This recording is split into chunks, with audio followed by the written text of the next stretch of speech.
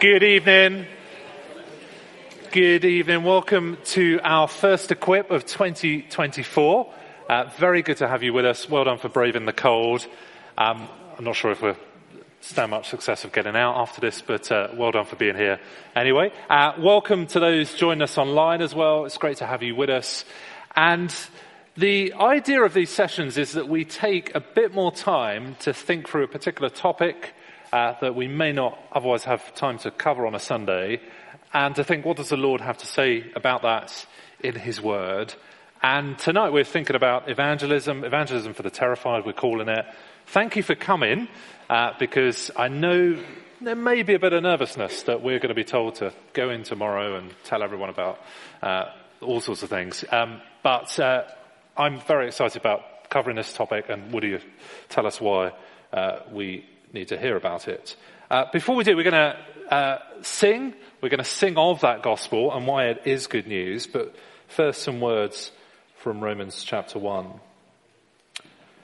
The Apostle Paul says, "For I am not ashamed of the gospel, because it is the power of God that brings salvation to everyone who believes, first the Jew, then to the Gentile. For in the gospel, the righteousness of God is revealed, a righteousness that is by faith from first to last, just as it is written, the righteous will live by faith." Good, welcome. As Rob says, we're thinking about evangelism for the terrified. I'm not going to take it everyone here is terrified, but you've come to find out more and be equipped for how we can do evangelism. That is to go and speak, tell people about our faith, tell people about Jesus, tell people about Christianity. Why don't I pray for us as we start this evening together? Let's pray. Father God, thank you for the gospel that we have just sung about, the gospel that saved us, and the gospel that is good news for all people. Please be with us this evening as we think about this gospel and think about what it looks like to share it with those we know and we don't know who don't currently trust in it for themselves. Please, over the course of this evening, may your Spirit be at work through your word in our hearts to change us, Lord. In Jesus' name, amen. Amen. Let's go straight onto our tables and have a little bit of a chat as we get going. When you hear the theme of evangelism or mission, going out and telling people about Jesus, how do you feel? What kind of emotions and thoughts come to mind straight away when you hear that call to evangelism? Go for it for a few minutes, and then we'll come back in and hear what people think.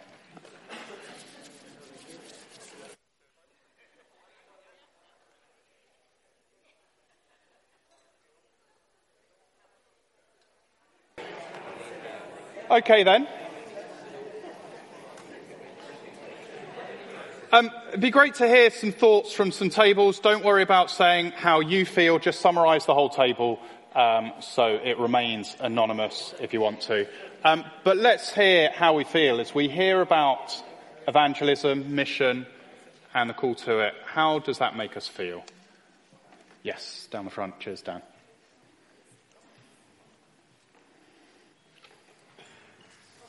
Our table felt there was a mixture of excitement and trepidation, basically. Great. In the same, as in each person is excited and trepidated? Is that? Well, excited because to talk to somebody about Jesus is exciting. Yeah. But a bit worried in case they say the wrong thing. Yeah, okay. Yeah. Maybe not knowing the right the thing to say. as well as they should, things Great. like that. Thank you. Any other tables want to summarise? Down here, Dan. We were talking on our table a little bit about almost like an uncertainty in terms of how to get it going. Yeah. And like if we, just happen to mention that we've been to church and someone immediately goes, "Oh, okay, what do you believe?" Like, that's great. That doesn't happen very often though. And so the question is, I guess how to actually get a conversation going, and in a way that isn't uncomfortable and unnatural and a little bit jarring. Yeah. How do we even get into those conversations? Great. Anyone else want to share? Or are we too terrified to share?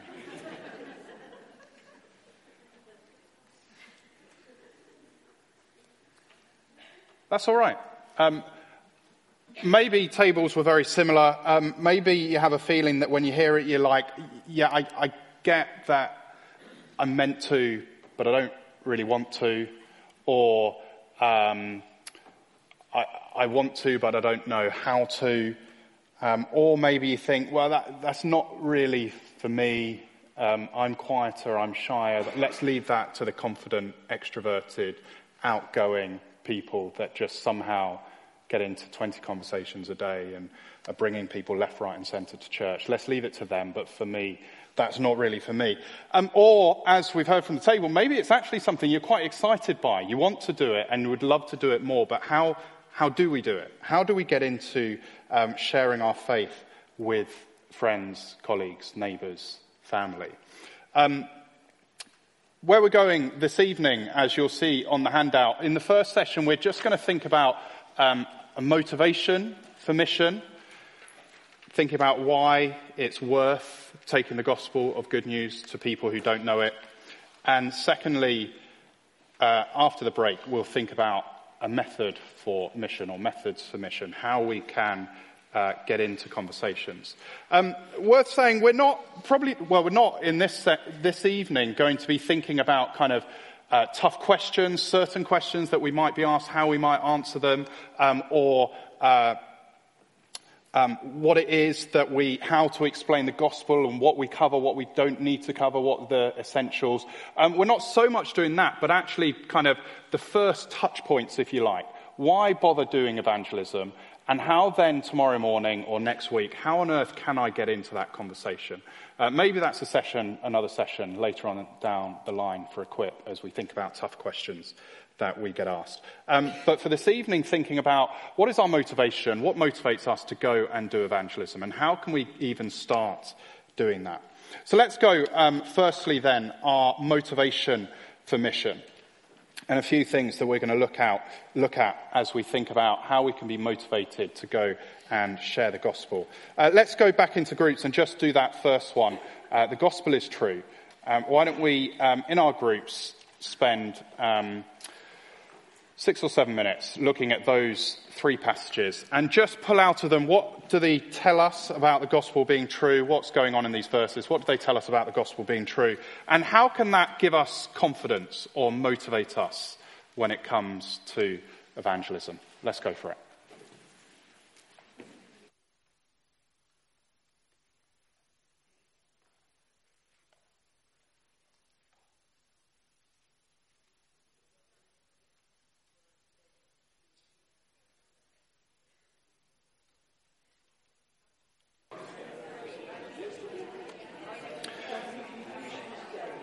Okay.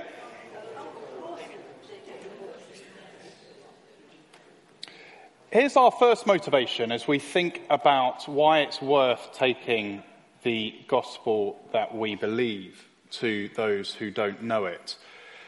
The Bible's very clear. This gospel we believe is true. And so in Romans chapter 1, Paul starts his letter to Rome by stating the true events of the gospel. It's a gospel that was promised beforehand. It's a gospel that regards Jesus Christ, God's Son, who is a human being, the descendant of David, and yet through the Spirit of holiness was declared to be the Son of God, seen through his resurrection from the dead. Paul starts his big letter to Rome, the Christians in Rome, by going, look, this thing I'm going to tell you about, it's based on true events. It's true. If you flick back a few pages to Acts 26, verse 25, in this chapter, Paul is basically sharing his testimony before the authorities. And at one point, verse 24, Festus interrupts Paul and says, "You're out of your mind. Your great learning is driving you insane." And Paul responds, "I'm not insane, most excellent Festus. What I am saying to you is true, and reasonable. I don't know if you've ever had the same response that Paul has got, someone calling you insane. You're out of your mind believing these things. Interestingly, if you look back to verse 23, it's the point where, as Paul shares his testimony, it's the point where Paul talks about Jesus Christ suffering and rising from the dead, that at this point, verse 24, Festus interrupts and goes, no, that can't happen. And Paul goes, no, I'm not insane. This is true and reasonable. It really happened. And then 1 Corinthians 15, Paul again writing to the church in Corinth. And in this chapter, he lays out what he sees as just the facts of what has happened. That Jesus Christ was buried and was raised and appeared to over 500 people all at the same time. Go and check it out. Go and ask them. Because what I tell you about, it's not just make-believe. It's not just fairy tale. It's true. And so we can share the gospel with confidence. Be confident that the gospel is true. Be confident that what we're looking to take to people is true news. When I was growing up, this was part of the biggest reason that I became a Christian. As I was a teenager, I went to a Church of England primary school where it seemed like everyone was a Christian. As some of you will know, I grew up on the grounds of a Bible college where everyone was a Christian. And it wasn't until I got to secondary school where I pretty much, for the first time in my life, met people who aren't Christians and who couldn't care less about it. And it was then that it struck me, I've got to work out, is this true for me?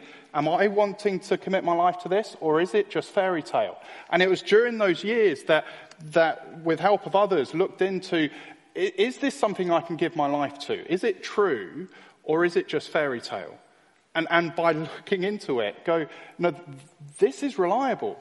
These are true events that we can trust happened in space, time, and history. Have confidence as we look to take the gospel to people, because these events are true.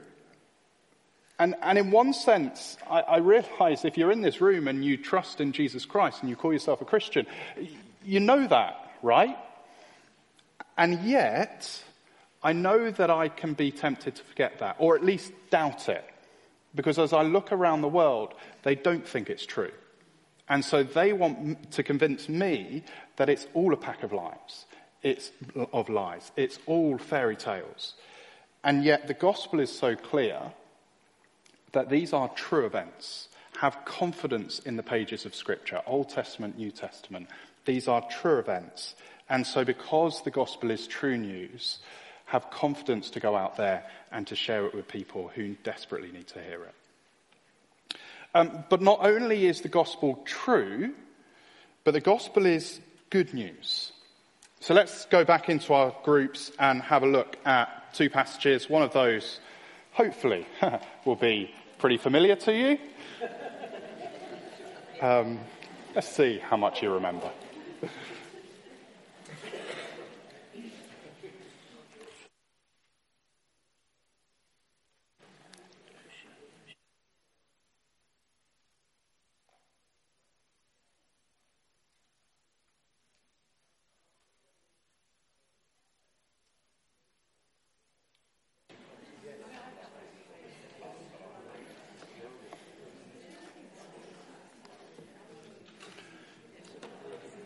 Okay, let's come back together.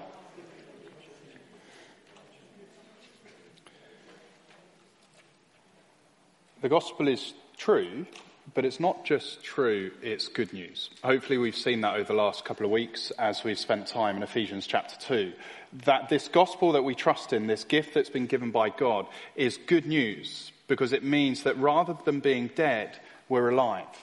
Rather than being enslaved and held captive, we've been released and raised and seated with him.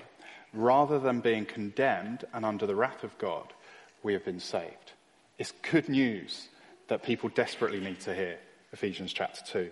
It's good news because John 10 verse 10, it brings life.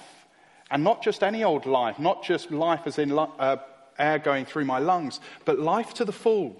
Life to the max. Life as humanity is meant to know and designed to know. The gospel is good news. We saw it last year if you were with us for some of our guest services. John 11, we see a God who enters into our suffering, who gives us hope in the face of suffering. That is good news. We saw John 4 when Jesus meets with the woman at the well.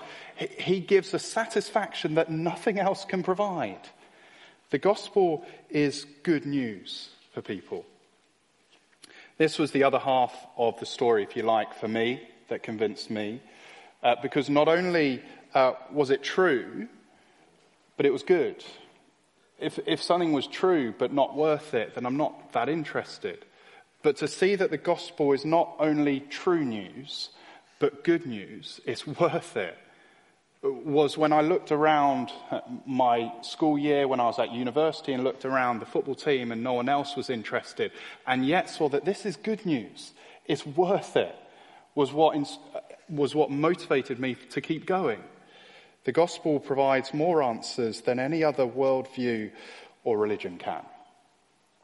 And yet I wonder, or certainly for me, I wonder for you, whether sometimes we can almost become almost apologetic in our evangelism. Almost a kind of, sorry, but I guess I kind of should tell you this as a Christian. Maybe we got confused. If you've heard of apologetics as Christians, apologetics means a defense for the gospel. It's not to be apologetic as we share it with people, but actually to be motivated that the gospel is true and the gospel is good news. So rather than, I'm sorry, I feel like I kind of should burden you with this, let me share this with you because it's true.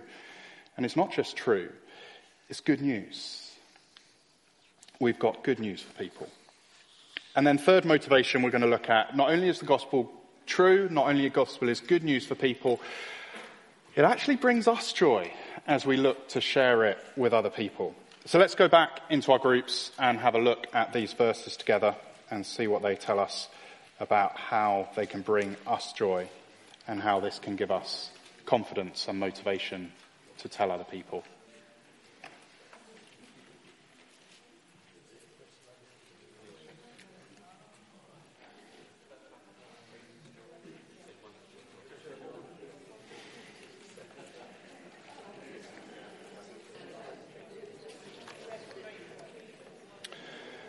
Okay.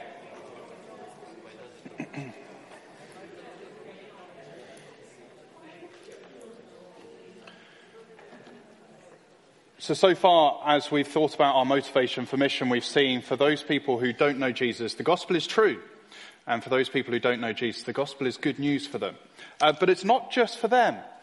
But actually, as we take the gospel out to others, the Bible says there's a kind of joy that we can experience as we do that. Luke 15 is a wonderful chapter that speaks of as lost people are found, as lost things are found. So that's a picture of as a lost person comes back to their Father, so there is a party in heaven, a joy at lost being found. And then we have the wonderful story of the prodigal son and the joy that's seen in the Father as the son walks home, a joy that makes him run out to meet him, put his arms around him and get the fattened calf out and celebrate. And just like a lost son returning to a father, so there is a joy when a lost child returns to their Father in heaven. Paul in 1 Thessalonians speaks of the joy that those people in Thessalonica give him, a church that he planted in a few weeks of a visit to Thessalonica. And because they come to Christ, there's a joy that he speaks of when he thinks about them. And similarly in 3 John 4, if you've ever been to that small letter at the back of the Bible, 3 John 4, not the whole chapter of chapter 4, but just one verse in one chapter. I have no greater joy than to hear my children are walking in the truth, a joy that comes when people come to know the Lord and follow him. And look, that is something I've experienced in my short time here at St. Mary's. The joy when we hear of people who have decided to come to Christ and believe in him. I think I felt it in the room during the baptism and confirmation service. Probably one of my highlights of my time here so far. And just reading the testimonies and seeing those people be baptized and give a public profession of faith because they've trusted in the good news of Jesus Christ. There's almost a spine-tingling feeling when you think about it, and when you hear of someone share their testimony about why they now believe it and want to follow Jesus Christ. And look, that's not to say it's not easy. It is hard, and yet there is a joy that can come with it. John Piper, the American pastor and author, once said he considers his father to be the happiest man he has ever met. And one time he asked his father, what would you say is the key to a lifetime of happiness? And his father apparently didn't hesitate and just responded, tell somebody about Jesus. Tell somebody about Jesus. The joy that comes from sharing your faith. I can remember it vividly when I was younger, being told if there's ever a time in your life when, in your Christian walk, where you're feeling a kind of dryness in your faith, feeling distant from God, they challenged me, when was the last time you told someone who didn't know that you're a Christian? When's the last time you've taken that step and told someone you didn't know that you're a Christian? Of course it will be hard, and yet there's a kind of excitement and joy about having those conversations. And of course, when I've tried to do it, most time I come home regretting how I've done it or thinking through what I wish I had said and the mistakes I made. And yet there's still something joyous about it, that spine-tingling feeling of being able to share something of the good news of Jesus with people. The gospel is true. We have a true news to take to people. The gospel is good. We have good news to take people. And there is joy for us as we take it to people. And then for the rest of our time in this first session, we're going to spend time in Matthew chapter 9. So flick there with me. Matthew chapter 9, which is on page 974.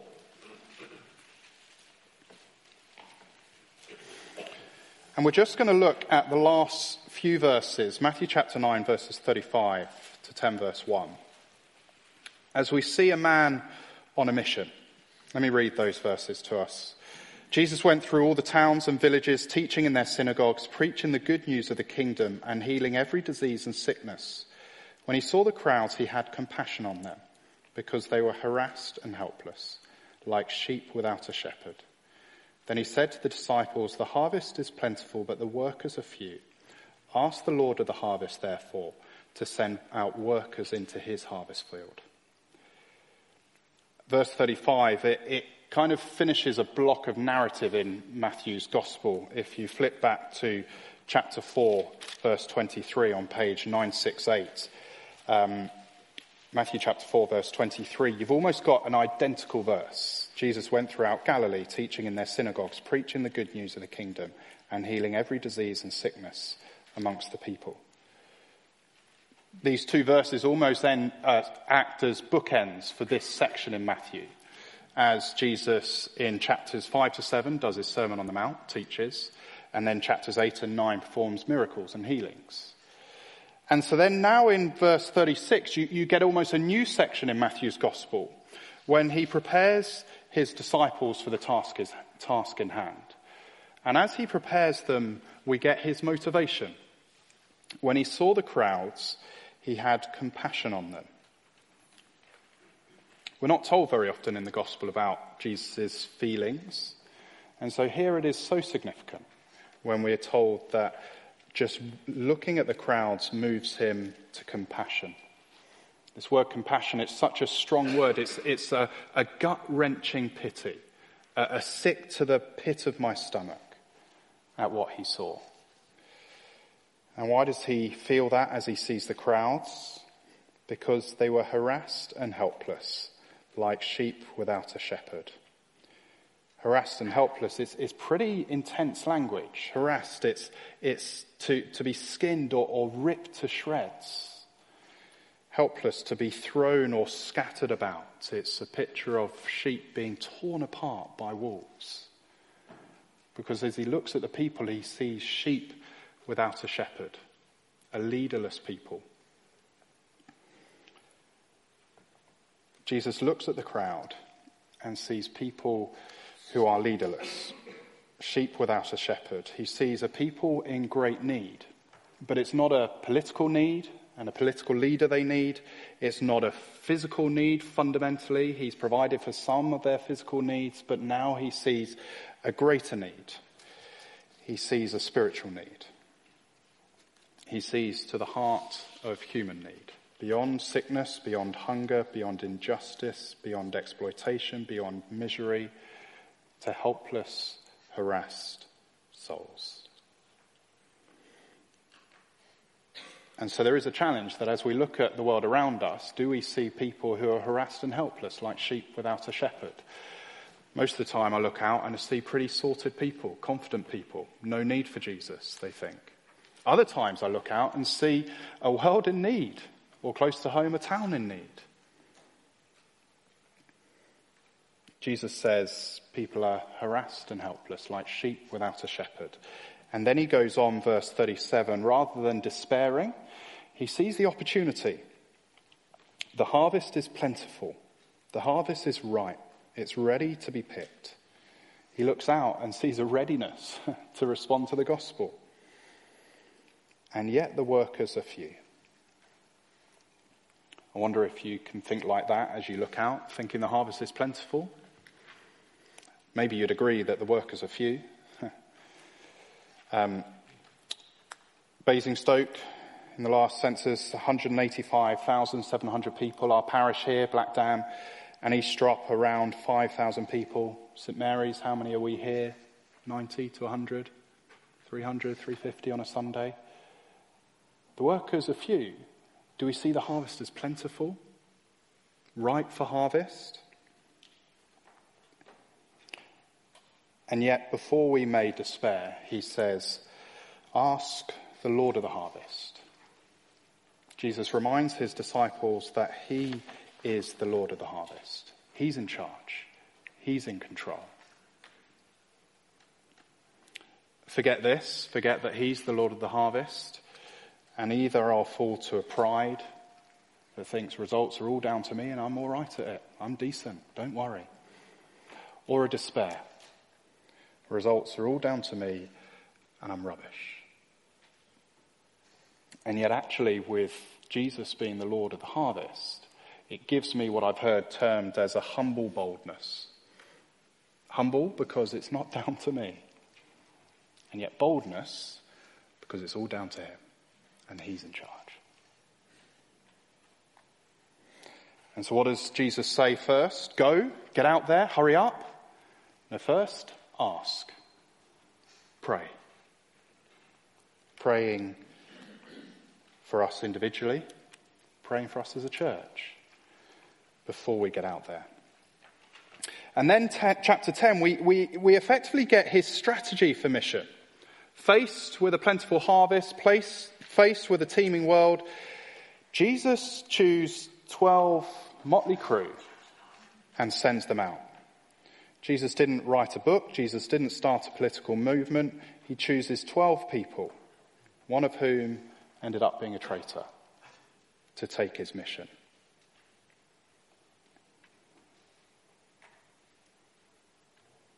And has it worked? Well, look around.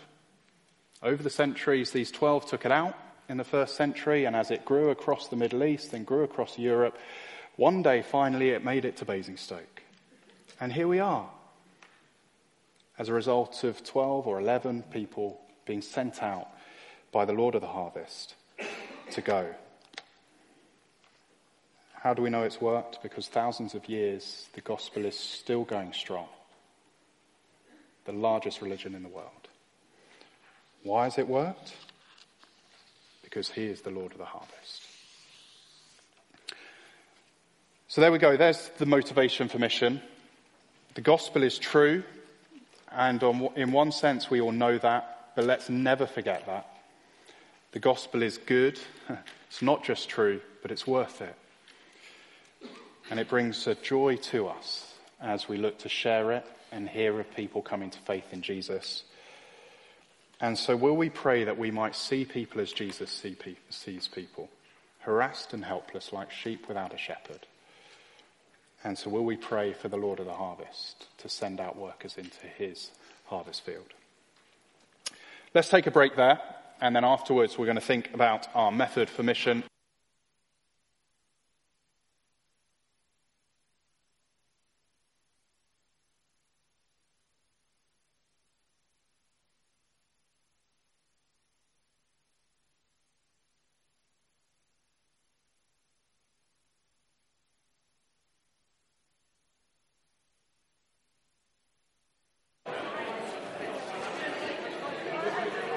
Great. Let's come back together there. Great first half. Thank you so much, Woody. Great I've not thought about it before, to think actually if you want joy, go and tell others about Jesus. That was great. So we're going to dive back in. You didn't really need me to do that, did you? But oh well, gives me something to do. Over to Woody. It's a vital part of the evening. Shall I pray for us as we get back into it? Father God, thank you for the gospel that you have saved us through. Thank you that it is true. Give us confidence in it. Thank you that it is good news. Help us to see how worth it is. Thank you that as we take it out, there is joy to be had. Help us to experience that. And so, Lord, as we come to this second half, as we think a little bit more practically how that might look like for us, be with us as we think that through and as we look ahead to our days and weeks ahead and how we might be able to put this into practice as you send us out into the places that you have us go to reach and share the good news with people we meet there. In Jesus' name, amen.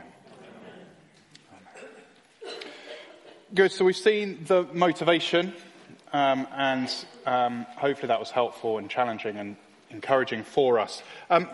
But now we're thinking, or now the challenge is, how do we even get into a conversation? How might we even attempt to get onto the subject, approach the subject of sharing Jesus with people? So we're going to think of, how many have I put? 1, 2, 3, 5 different things to think about. That we'll have a think about now. Here's the first one, and maybe it's a really obvious one, but it's one that I need to challenge myself with over and over again. Spending time with people who aren't Christians. How are we going to meet and spend time with people who wouldn't call themselves Christians? And let me slightly rephrase that for lots of us. How can we spend good time with people who aren't Christians? For many of you, not so much me, or not at all me, sorry. You work with people who aren't Christians. I don't work with people who aren't Christians. I work with people who are Christians. So you might look at it and go, I spend loads of time with people who aren't Christians. But I expect for the vast majority of you, the opportunities to spend good time in an environment where you might be able to share Christ with them is actually very limited compared to the time that you generally spend with them across the office or in the ward or in the classroom or wherever it might be for you. What might it look like for us to come into good contact with people and spend good time with people? And I realise that this will be sacrificial. But I think as the gospel calls us, it calls us to be sacrificial. As we've looked through Mark, Jesus calls us to pick up our cross and follow him. And so it'll be sacrificial. I remember when I was younger being challenged by two things, as we were thinking about spending time with those who aren't Christians, and thinking, how am I using my calendar and my cash, or my card? I guess now we don't use cash. How do I spend my calendar and my card when it comes to spending time with non-Christians? And I remember being convicted as I looked at my calendar and thought about how I spend my money, how much of it can be kind of me time or spent with other Christians, which is a wonderful thing. And I hope we have lots of good friendships here and we want to spend time with other Christians here at St. Mary's. But what might it look like for us to spend good time with people who aren't Christians? But moving on, we don't just want to spend time with them. We long to tell them something about Jesus. And that's tough. Rico Tice, in his book, Honest Evangelism, has this phrase of crossing the pain line. And from reading it, I think about it most days of what does it look like to cross the pain line, to tell someone who isn't a Christian something about my Christian faith. There's a pain line, he says, that we need to cross.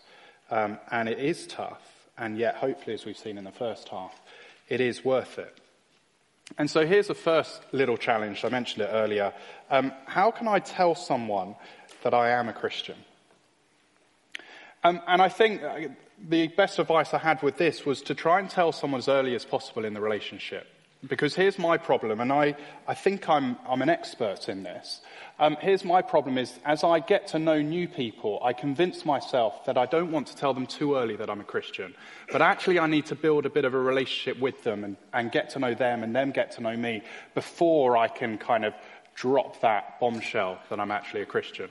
I mean, once they've asked me what I do, it kind of comes up pretty quickly. But thinking when I was younger. And so I convinced myself, look, just leave it for a little, don't scare them off too quickly, let's just spend time getting to know them. And yet what happens is that the longer I get to know them, the harder it is to bring in that I'm a Christian, because it's a random thing to drop in there that shapes so much of my life, and yet I've taken this so long to tell them about it. And the longer I leave it, the harder it is to do. What might it look like with the people you already know, or new people that you come into contact with? What might it look like to let them know very simply, and yet can be hard, that you're a Christian? Let's pause from me. Why don't we just go back into groups and think about those two things. How easy is it for you to come into good contact with people who aren't Christians, so not just working with, but actually spending good contact with them? Spending good time with them and good contact with them. And do people know you're a Christian? And how easy can you find it to tell them that you're a Christian? If you're able to, please do be honest and vulnerable around the table. We'll all fail at this and mess up at this. And so if you're able to, be vulnerable and honest around the table as we look to support one another and encourage one another. But let's think about those two things for a few minutes, and then we'll come back in together.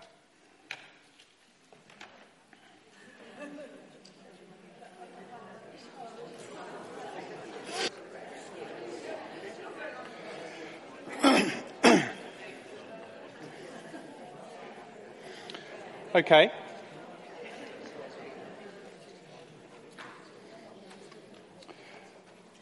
There's, if you like, the first two challenges. How can we spend good time with people who aren't Christians? How can we let them know, tell them that you are a Christian?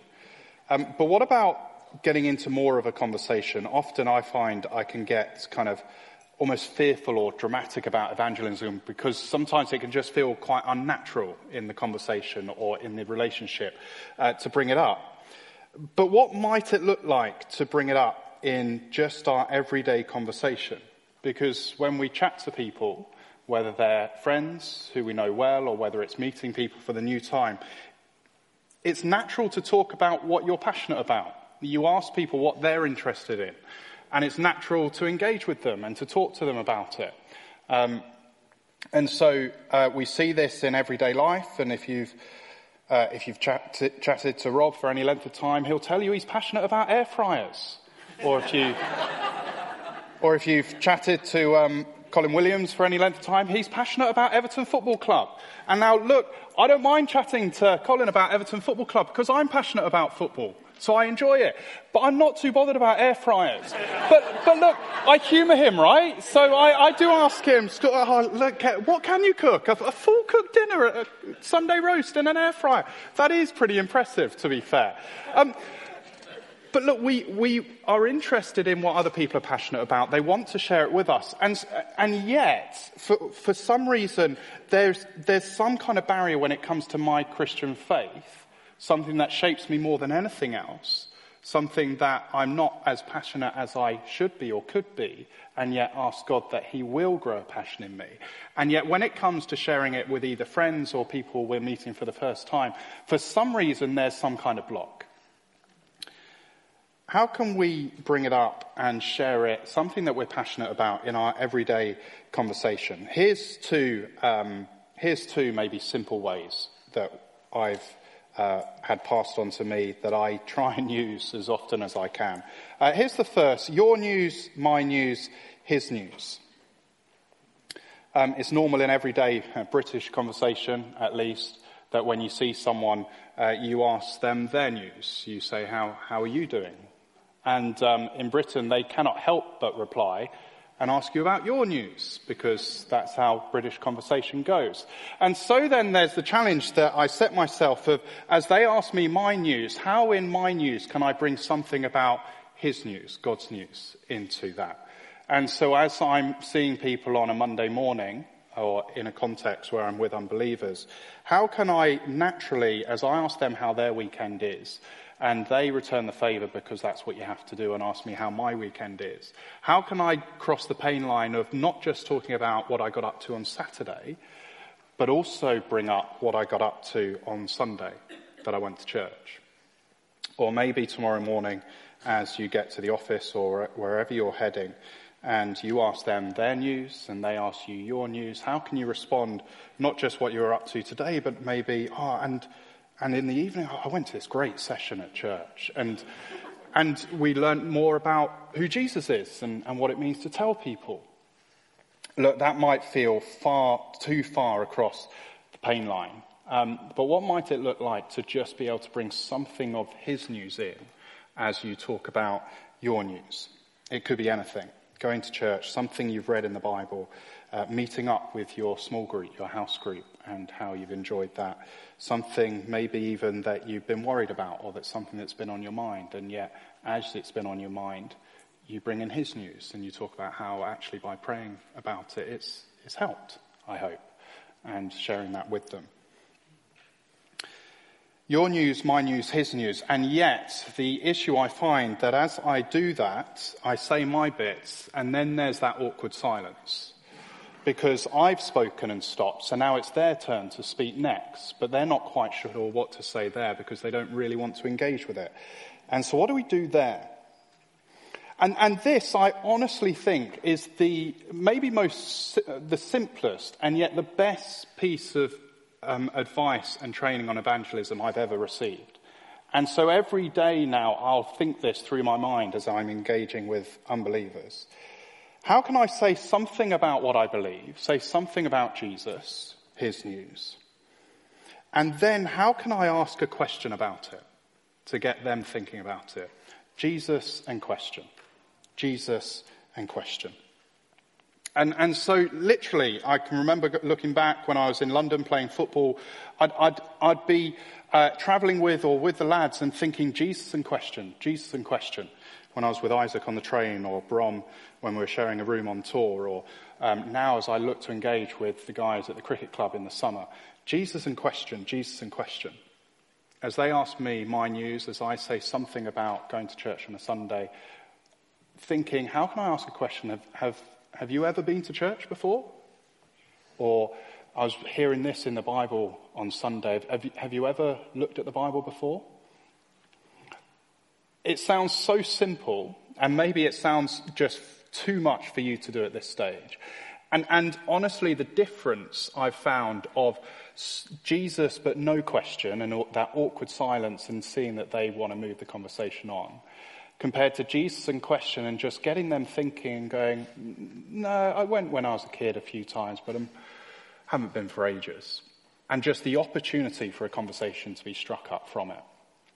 And of course, there'll be lots of moments when you can just pick up in them that they just don't want the conversation to go any further. And that's fine, to use kind of our emotional intelligence to realise that and to move the conversation on to something else and just have general conversation. But to just, in my head, the whole time, Jesus and question, to say something about his news and to ask them a question, to get them thinking, to find out a little bit more. The difference in the number of conversations that have continued on from Jesus in question compared to the times it's stopped dead because I've just done Jesus has just such a difference in my experience as I've looked to talk to people about Jesus. So let's go back into our groups. You've got two options at this point. Here's the first. We'll see how popular this one is. Look, to use a sporting illustration, sports people train because to train when it's safe and easier under training environment means that when you get into match time, when you get on the pitch or on the court or in the pool, you're ready for what the situation is because you practiced it. Here's my challenge to you on your table. This is training. So why don't you, in pairs on your table, do a little bit of role play? To do a little bit of, there's the groans going already. I know. To try and practice in a safe environment, to do our training, to do your news, my news, his news, and to do Jesus in question. I know it will feel forced. I know it will feel weird. But I encourage you to give it a go. Because to do it here will be much easier than to do it out there. But to do it out there will be much easier having done it in here. That's the first option. Second option is, why don't you discuss your thoughts on your news, my news, his news, and Jesus in question. Maybe I'll just wander around and see what tables have chosen what. Totally up to you. I encourage you to give a role play a go, or chat about how a role play might go, to think about how you might get Jesus in question in. But if you really don't want to, don't worry at all. But do reflect on, could you see yourself doing your news, my news, his news, Jesus in question? What difference might it make? Does it just feel so removed from an environment you might find yourself in tomorrow? Or could that be a possibility as you head into the week ahead? Let's go. Let's spend some good time doing role play.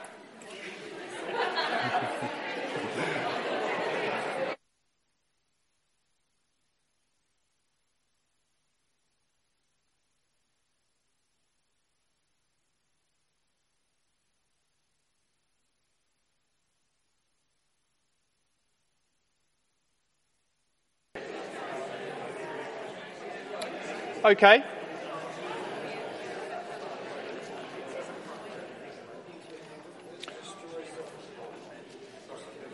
Let's just do a bit of a show of hands. Who did the role play? Oh, pretty good. I'm encouraged. Trying to look on Zoom if there's any hands up on Zoom. I think there's a hand up. My eyesight's not good. Oh, no, none apparently. That's all right. Well done. I won't ask for feedback on how it was, but well done.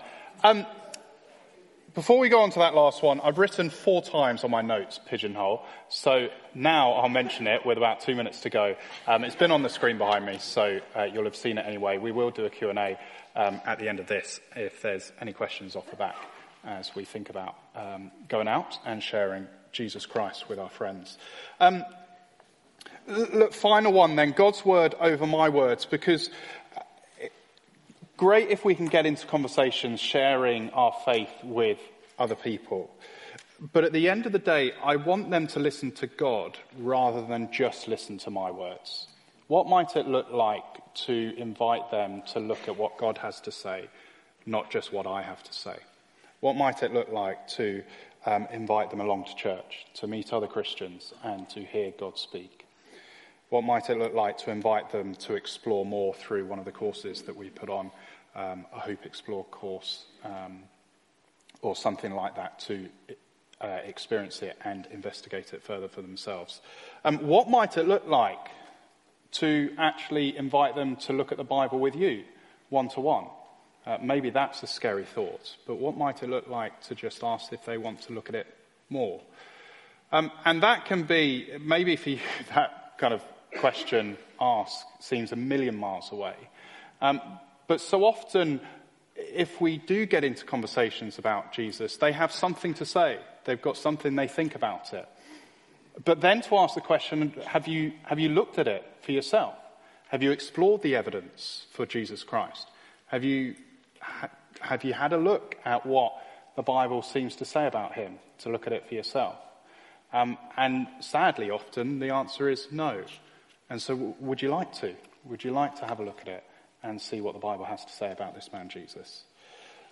There's loads of good resources out there to help us read the Bible with friends, that can help us with questions or how to go about it, or just meet up with them, sit down with them, open the Bible, and as we've been doing in Sundays as we work through something like Mark's Gospel, why don't you do that as you look at Mark's Gospel and see Jesus come alive in the pages of Scripture, and pray that might come alive in their hearts and open their blind eyes to Jesus. I want to, and I would love all of us to be sharing our faith and speaking to people about Jesus. More than just us speaking, I'd love people in Basingstoke to hear what God has to say and to hear God speaking and letting God speak to them about Jesus. As we finish, before we get to Q&A, let me just do a little bit of a book plug of resources that I've found really helpful. Here's the one I mentioned, Honest Evangelism. If I was to go for one book on evangelism, I think this would be my go-to, Honest Evangelism. In one sense, in a book done what we've done this evening, thinking about the motivation to evangelize and how we can evangelize. Honest Evangelism, How to Talk About Jesus Even When It's Tough, by Rico Tice. So highly recommend that one. A few others for different contexts. Many of you will know the book The Case for Christ. This book looks at the evidence for the Bible, the New Testament, the Gospels for Jesus' death and resurrection. So the story of the author, Lee Strobel, he was an unbeliever, a strong unbeliever. His wife became a Christian. His profession was an investigative journalist, and he decided to apply that to Jesus and to investigate, to prove once and for all that Jesus doesn't exist and to prove his wife wrong. And as he looked into it more, he found his wife was right and became a Christian and wrote a book about it as he investigated it. If you're not a fan of reading, it's been made into a film. And so if you prefer to watch it rather than read it, then get hold of the film and watch that. So that's more on the kind of evidence for and the reliability of. In terms of big questions, here's two big books. One is Confronting Christianity by Rebecca McLaughlin, a brilliant book on different questions people might have about the Christian faith. Really recommend that, Confronting Christianity, 12 Hard Questions for the World's Largest Religion. And the other one, Making Sense of God by Tim Keller, thinking about not so much the typical questions like suffering or evidence or science versus religion, but more of the kind of deeper things like contentment, happiness, purpose, and how God makes sense of all of those things. So there's some books that I would recommend. I don't know if they're on our bookstore. Maybe some of them are. Maybe they will be. There we go. Front and centre if they are. There we go. So there's some books. I think that's us. Done. Well, thank you, Woody, so much for setting us off on that topic. I hope these sessions really are just a bit of a starter for us to think a bit more together, to discuss. So please do keep sharing with house groups and things like that, kind of how we found some of the challenges that Woody has given us this evening. But we're going to dive into some questions. There's a question here. First of all, let's go straight in with this one. Would you talk to someone who has wandered away from Jesus differently to someone who has never considered him before? Yes and no. I mean, in one sense, no. Anyone who's not a Christian, I'd want to tell them about Jesus and the gospel doesn't change. But yes, I think I would. I think I'd just want to get to know them. And for someone who has wandered away, ask them why they wandered away, what led to them wandering away. And it's worth finding, that could be for a whole host of reasons. They might just have lost their faith, or something might have happened. They might have gone through a period of immense suffering that's made them question and doubt and not be interested. So I think I'd want to find out why they've wandered, and from that might shape how I might want to share Jesus with them compared to someone who has never considered Jesus before. I just want, to show them Jesus and goodness of the gospel. So same answer for anyone else, really? Share Jesus. Say that again, sorry. It's the same answer as for anyone. Yes. Share Jesus. Yeah. Want to share Jesus with them, but thinking through what's led them to drift away, wander away, versus someone who's never considered Jesus. Yeah. Thank you. Really helpful question here, which I guess applies to quite a few of us. How would you approach someone? How would you approach talking about Jesus to your spouse and immediate family? It can be more difficult to share with those closest to you. Yeah, it is. I think, or I know, I would pray lots and lots. I think to talk about myself for a minute, that's very rude and self-involved. But I don't mean this to come across. If this isn't you, ignore it. I find myself with my family making excuses. And so, for example, Rosie's brother is a churchgoer. I'm not sure where he stands. And I make the excuse of, but he's not my brother, he's Rosie's brother, so I'll leave it to Rosie to do. My aunt isn't a churchgoer, but came at Christmas. And I've said to Rosie, look, because you're slightly a bit more removed than I am, I think it'd be easier for you to do. And I think it was Rosie that said to me, do you see what you're doing? And so I just leave that as a challenge for me to go, I'm brilliant at finding the excuses. They're close to me, they're my family, so maybe Rosie would be better.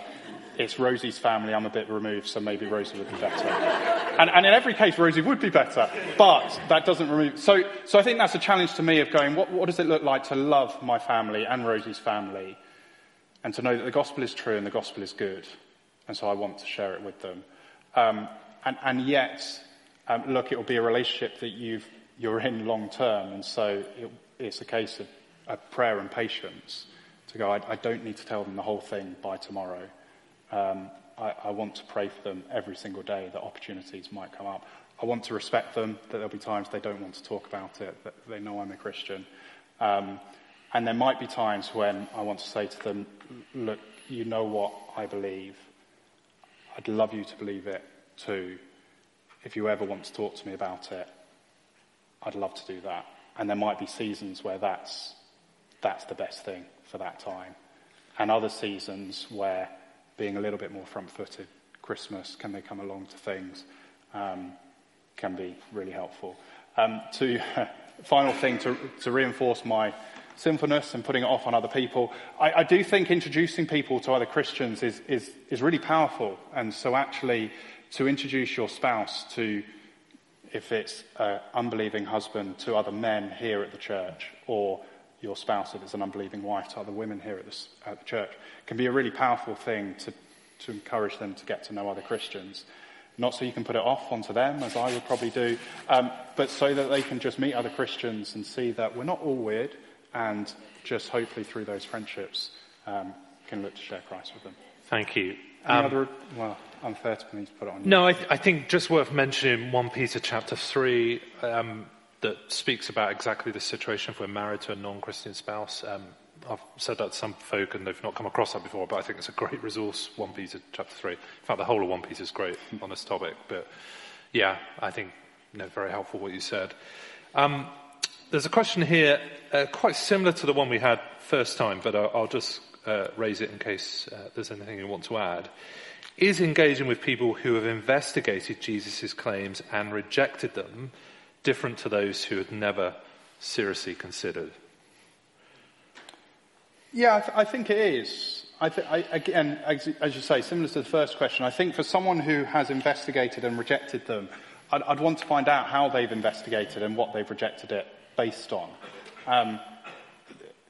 The evidence and reliability for the gospel, for the New Testament, for the Old Testament, is overwhelming. And so I'd want to challenge them and question them on what basis are you rejecting it, if it's a kind of investigating reliability question, and challenge them to look into it more, whether that's reading the primary source, reading the Bible, or reading other things that support the reliability. Compared to someone who's never seriously considered it, depending on what seriously means, I think it would be a few more steps backwards to go, what do you make of it? What do you even know of it? And engaging them on that level. Thank you. Just final question very briefly. Suggestions for how you would recommend people non-local to you to explore faith, Case for Christ, or online course, ?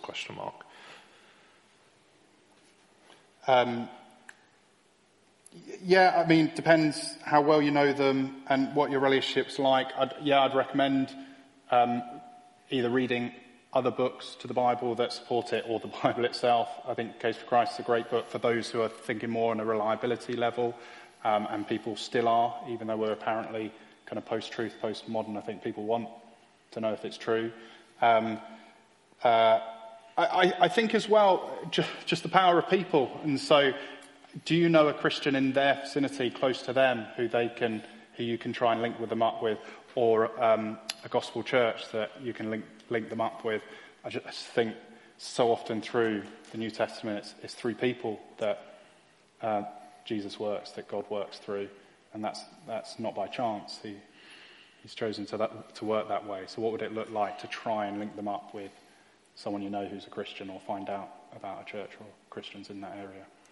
Thank you. Just to underline your point as well, I think just getting people in the scriptures, that was how I was converted. Someone said, why don't you read about Jesus? I was like, okay, where do I start? Luke, read about Jesus in Luke. I tried it with a few of my friends, just say, let's have a look. And it was surprising, they said yes. And I think just working through Mark's gospel or something like that, just, whether a person's local or far away, can be really, really powerful. And we've got these little Mark's gospels that you can take away and do that. So, yeah. And like you just said, it's surprising. I think in our lack of faith, people want to do it. People want to do it. Yeah. And the gospel is the power of God. Only, last week we had a couple come to our evening service, chat to them during the meet and greet, and he had only become a Christian a few months ago. I said, how did you become a Christian? He said, well, I read my Bible. And that was it. And in my lack of faith, I'm gobsmacked. But God's word is powerful and it's active. And let's trust it. Let's use it. Yeah. Very helpfully to be challenged about Jesus telling us to pray for workers for the harvest field, so we're going to do that now. Why don't you turn in your groups? We've only got a few minutes for this. We'd love to pray more, but just to finish on time. Just 30 seconds around the group, very quickly. One challenge, one thing we could pray for one another off the back of this evening, and then turn to pray would be great. Thank you.